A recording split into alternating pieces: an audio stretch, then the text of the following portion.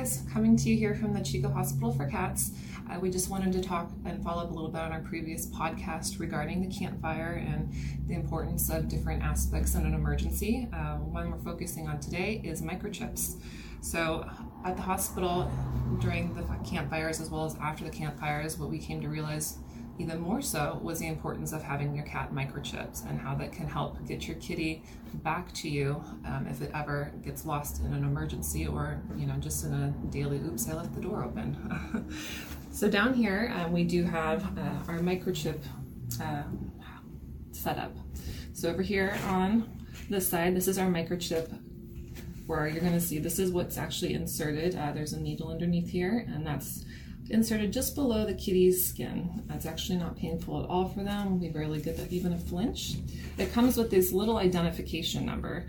So when you register, there'll be an email address where you go to. You set up your account. It's going to ask really basic information like your name, your address, your phone number.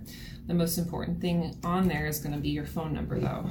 It's the way that they're going to get a hold of you if your cat is lost, because unlike what some people do think, it is not a GPS locator. So if your cat gets out with this microchip, you're not going to be able to just pull it up on your phone and see where your cat is. Your cat does need to be picked up by, a friendly neighbor or animal control, and they can be taken to any shelter or veterinary practice where they'll scan them with this little identifying device, and the number will come up. So we can just here on the chip, so you'll get that number. And what that number is going to do is we can type it into a universal lookup code where it will connect us with the chip provider who will also have your information on file. So that being said, it is very important to keep your phone number up to date because that is the first line that they're going to try to connect with you through.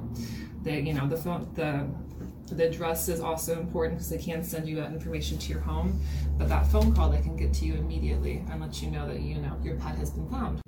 So we've also attached a video of how we use this scanner on our hospital kitty Domino, so you guys can take a peek at that and how it kind of works. And we want to thank you again for joining us, and we'll see you next time.